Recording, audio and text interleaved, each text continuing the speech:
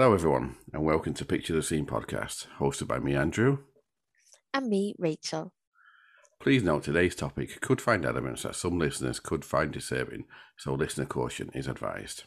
So, how's it going today, Rach? Are you ready for some true crime? I am, and I'd just like to say congratulations to Picture the Scene on their 5th episode. How exciting! It's mega. Yes, you're going to have to start getting used to saying hour, but yes. I know. That I just said because I felt like then the spotlight wasn't on me, and it is all your work. But yeah, It's big hour big work. milestone. I feel. Yes, it is good. And I was thinking about that, it's 2.5 months so far already, and it's, unless my maths is terrible, but it's around 2 months anyway. It's not bad. No, absolutely. And it's flown by. It'll be Christmas before we know it, and we'll be putting some sort of blood and gore on a Christmas story in no time. No doubt, yes, no doubt. So today's is a bit of a mystery, so it should be interesting. I thought it was interesting.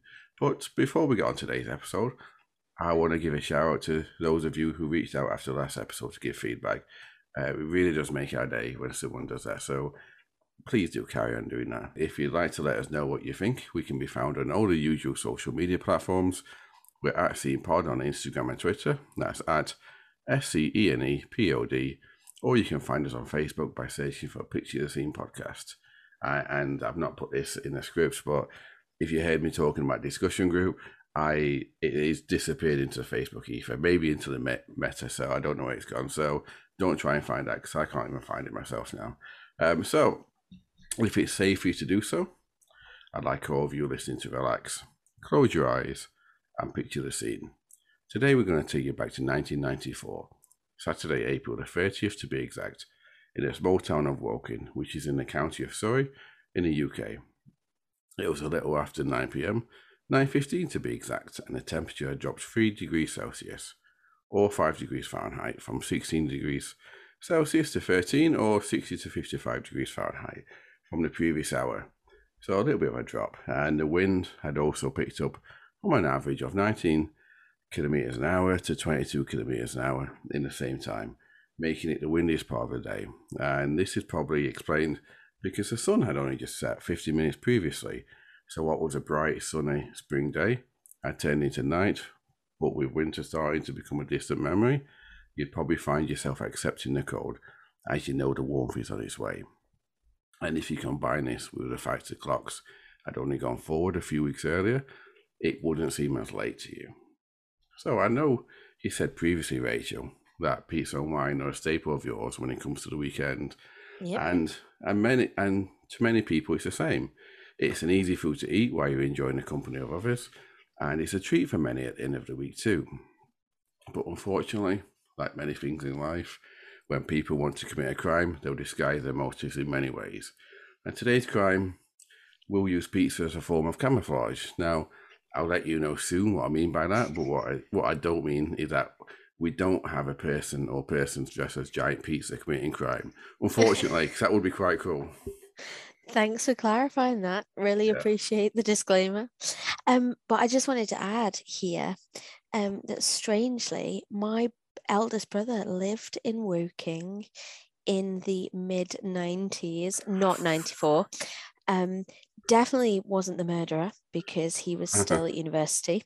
But he lived in a village of Woking for a little while and then moved to a place called Godalming, which isn't too far away, but beautiful little countryside. And I was really intrigued that a murder had taken place here because it's so like quaint and picturesque. I remember visiting him often when I was very young. So yeah, very surprised about a murder in the village. I know, and especially, well, to all you listening, yes, we are going to talk about murder today, but I'm sorry. It's okay, but yes, for all you listening, it's quite a strange one as well, isn't it? So not only is it a nice little place, it's quite an unusual crime. What more could you want for a Saturday night? Exactly. A pizza and a bit of murder. Why? Yes, exactly. So don't make me laugh, Rachel. Let me introduce you to Karen Reid. Karen was a 33-year-old woman who at the time had a sister living with her, and she was single. She was reported to be kind, gentle, loving, and very intelligent, who didn't have any enemies in her life. She was a geophysicist who analysed seismic data for a living, so she wasn't in the type of job you'd expect that could cause confrontations or unhappy people.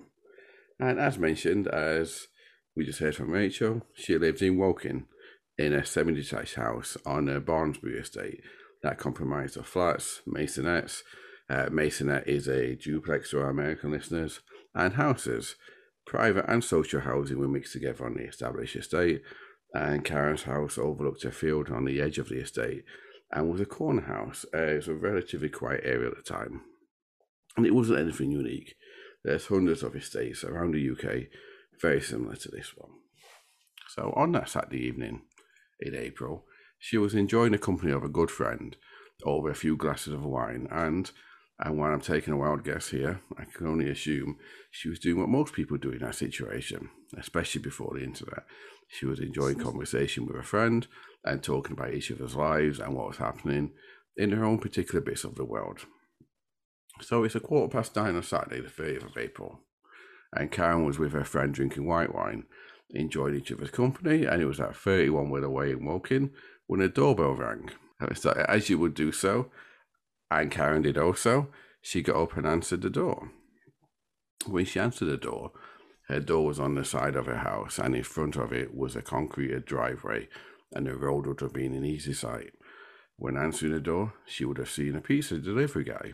He was tall, dark-haired, wore glasses, and was holding a blue and white pizza delivery box.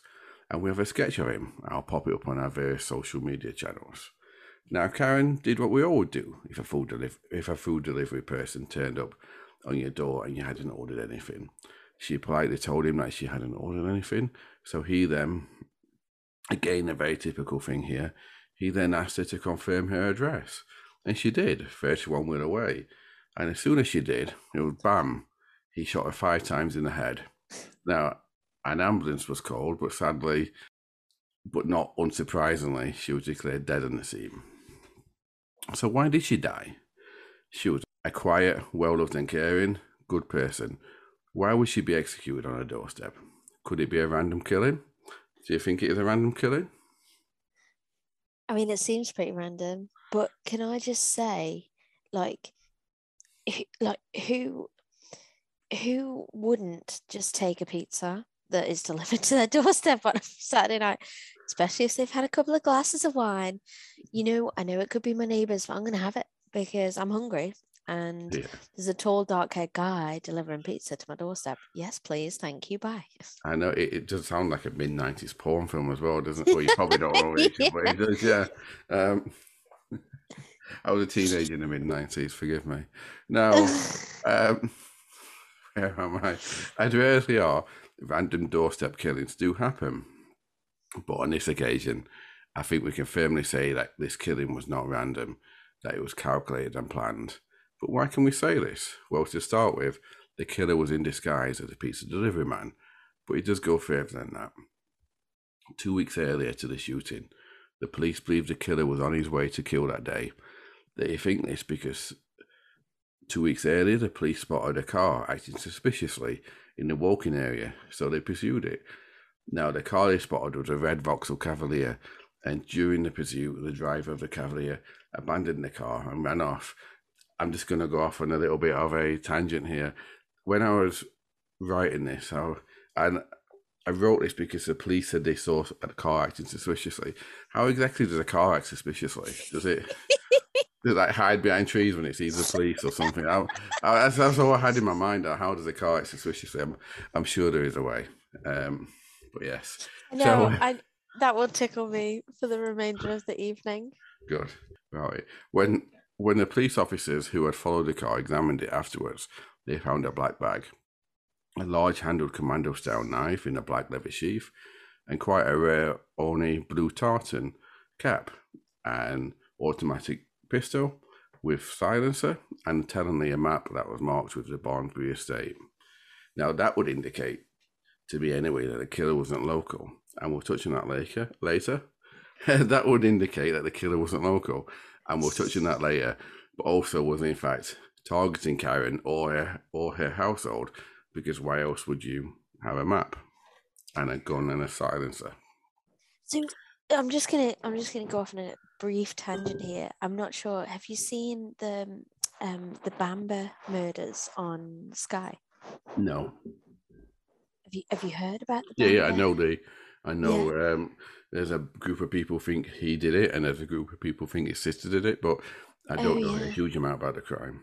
Well, there's a brilliant documentary on Sky Documentaries at the minute, that I'm sure will go up on the internet at some stage. But it basically runs through. I think he's made some sort of appeal in recent years, and that's why they've gone into. Louis Theroux has actually directed it, or has had some involvement in it, so you can tell by that that it's really well written.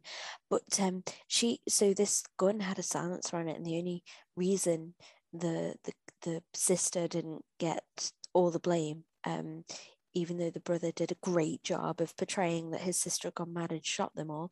They found a silencer underneath the stairs, and the apparently when the silencer was attached to the shotgun was too far down the sister's body for her to have been able to shoot herself. But add to that the fact that her blood was found inside the silencer, and I'm not a crime scene analyst, but like even I don't understand how these people in this Facebook group that are pro Jeremy Bamber, and the fact that he didn't shoot them, can comprehend how his sister's blood from the wound is inside the silencer, and yet she still managed to shoot herself, and then the silencer ended up underneath the stair cupboard. Like, it baffles me. Human Yeah, beings. I can't really. I know very little, so I'm not going to comment on that. I do know that people No. get very angry about it online, so I'll Oh, probably best that really? I'll probably best that I don't have an opinion on it, so we don't alienate all five of our listeners. Oh, But in that case, scrap all of that conversation. no, Just no, delete no. it. I'll Don't want to upset I, anyone. we'll leave that in, and if either of our listeners are listening to that, then please don't take offence. I think you've become a part-time comedian tonight. I am a part-time comedian when I can say my words. So, so yeah, I'll put the. I'm sorry if we keep going off on a tangent tonight to those listening to us, but bear with us. We're getting there.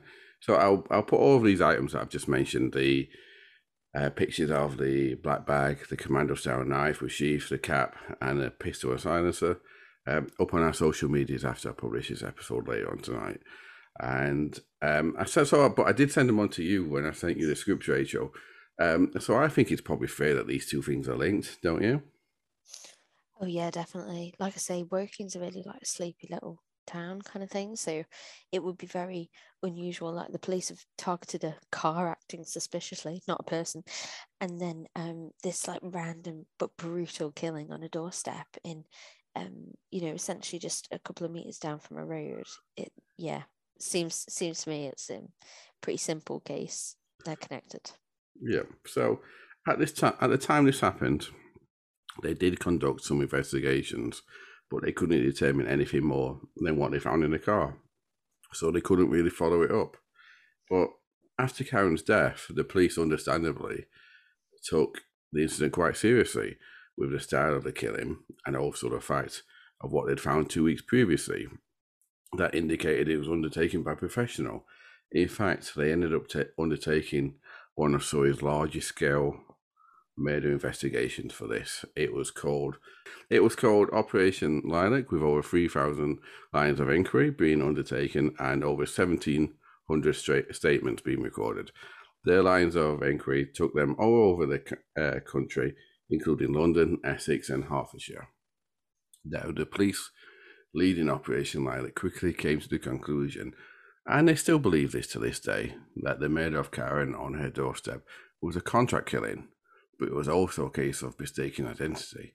But before we get on to why they think it was a case of mistaken identity, I don't think it's a huge leap to think that this was a contract killing. The killer being able to get hold of two guns easily, because remember, they lost one gun firstly in the car with silencers, disguising himself and potentially not knowing the area because they had a map. And so that would indicate also that they don't know Karen, because if you knew Karen, you knew where she lived. So for this, I agree with the police. What about you, Rach? Yeah, definitely. I'm on your side here. So I guess the question is, why did the police think it was a mistaken identity if the killer actually asked Karen to confirm her address prior to shooting her? He was in disguise as a pizza man. He could have just apologized and left to go to the right person to kill if it wasn't supposed to be that address, couldn't he? Yeah, I just think do you know what confuses me though? When he gets her to confirm her address, not her name. Like, why he wouldn't say, "Oh, can you confirm the name on the order?"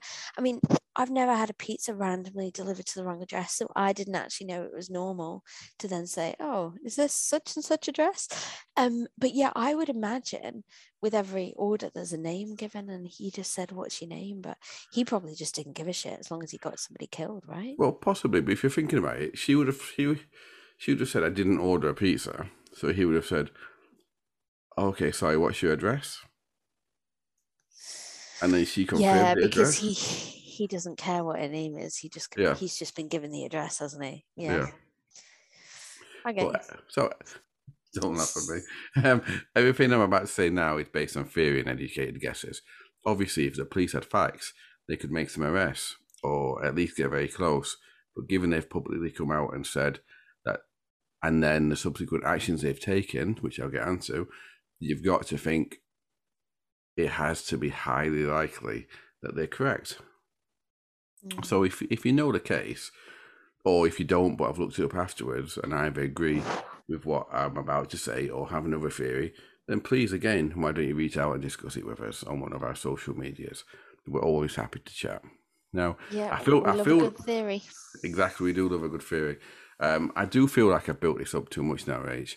It's gonna be like at Christmas where you're dreaming of a new car or fancy holiday, and all you get is a Breville toasty maker instead.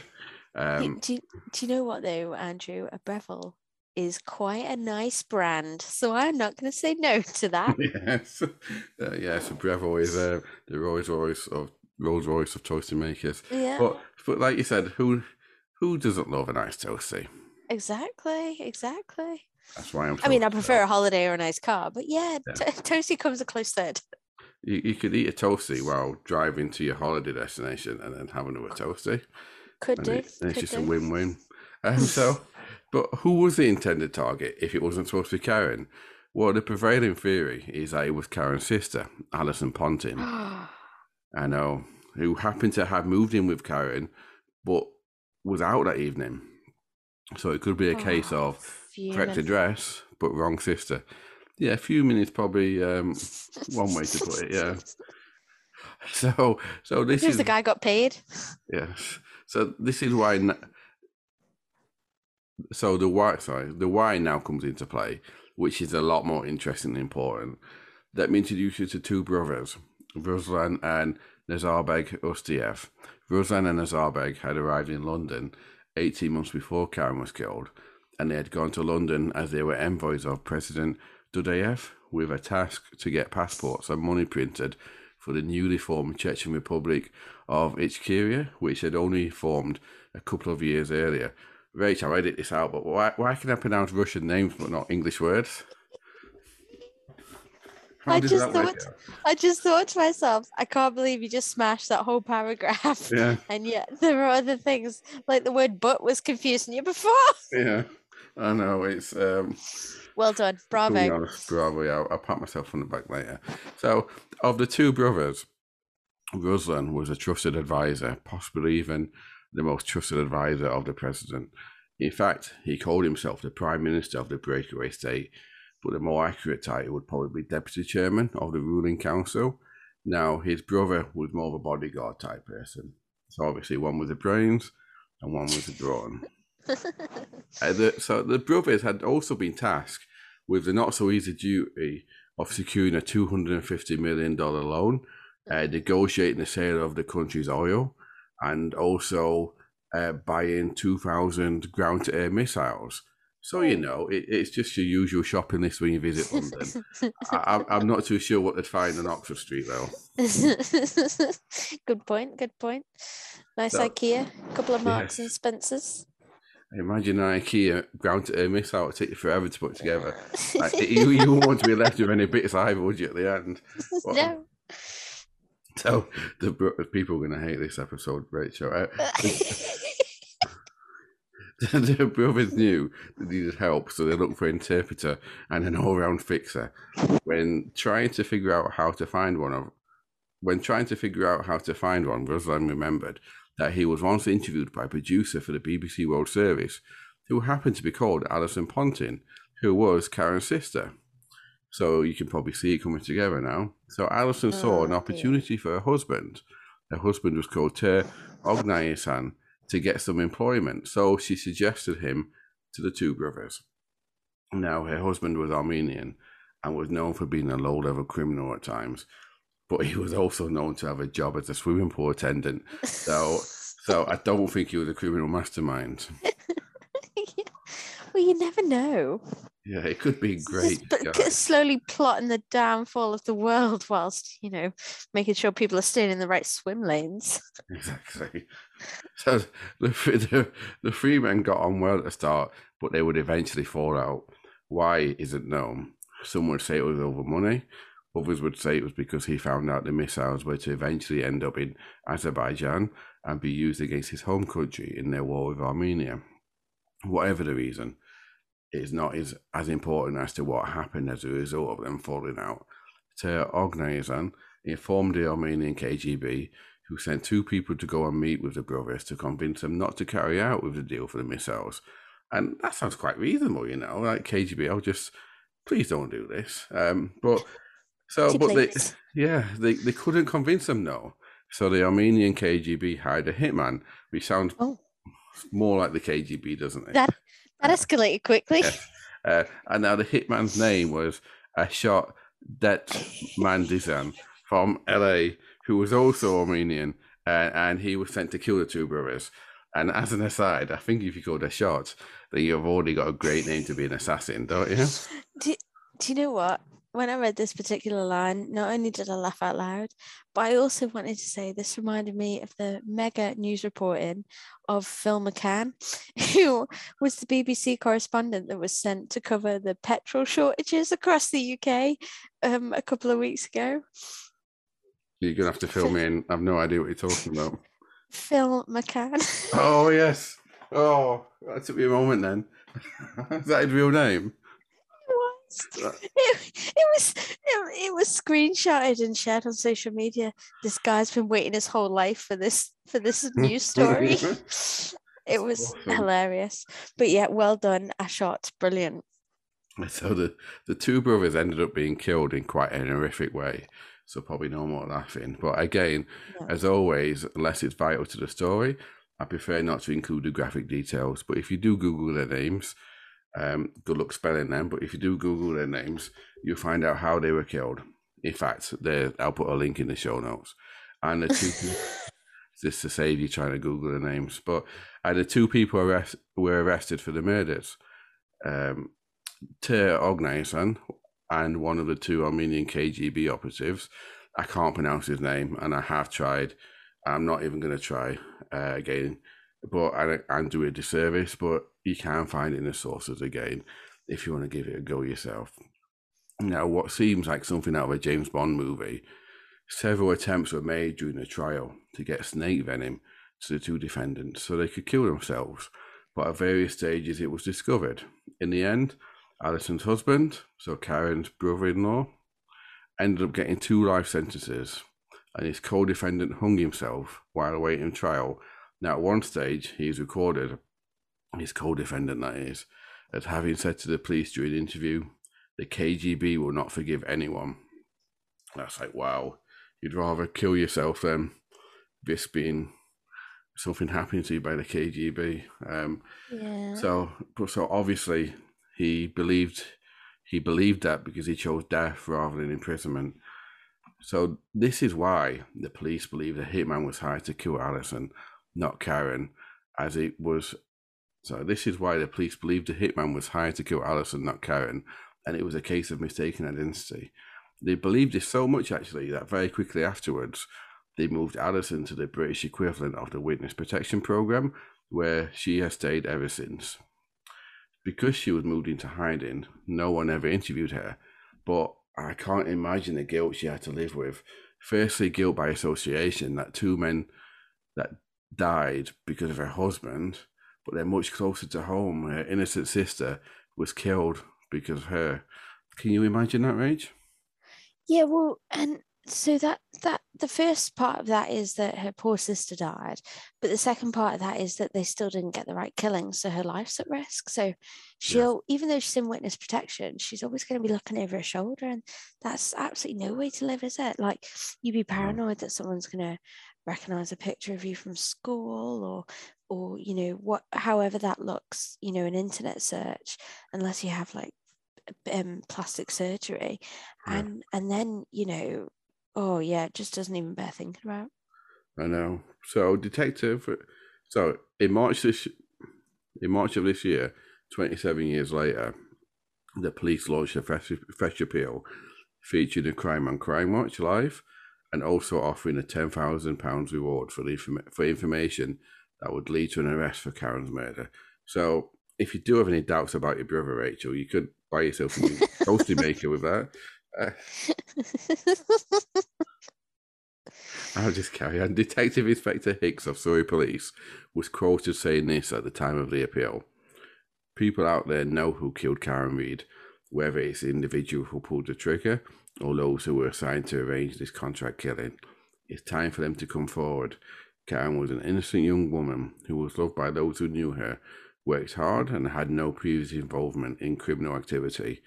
She worked in Addlestone as a geophysicist and was enjoying a glass of wine with a friend when she was brutally murdered. We strongly believe that this murder was a case of mistaken identity and a contract killing which went wrong. Those who were out there and know what happened may feel more comfortable in coming forward with information due to certain loyalties and relationships breaking down over time. It's time for those people to do the right thing and help us. Now, to me, Rachel, this sounds like the clutching at straws, and I think this crime is going to stay unresolved. What do you think? Yeah, I think when it's contract killing, the people that kill just treat it as their job. Like, so they're not going to go and talk to anyone about it. Like, Okay. you get stupid criminals over time that have been chatting in the pub about, some woman they murdered once upon a time or something like that. But you're never going to get a contract killer doing that. And the people that had the sister killed are probably embarrassed or frustrated that they didn't get that the killing went wrong, so they're not going to talk about it either. So I agree with Exactly. you. And I think a couple of things. If you're a contract killer, you're probably going to get paid more than £10,000 to do it anyway. I'd imagine. I don't know what the going rate is, but it's probably more than that. And like, if it must be a pretty dangerous job. 27 years later, I'd be surprised if they're still alive.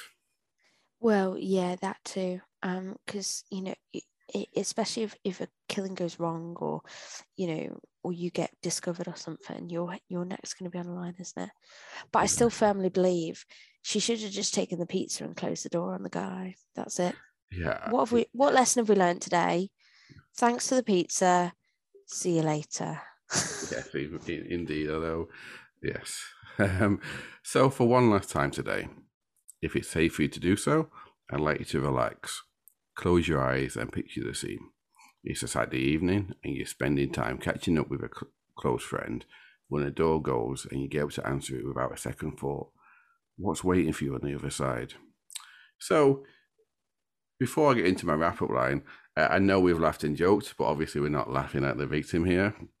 It's so sad what happened to Karen. It's just one of those days, I feel. So, how was that for you, Rach? Was there any final thoughts?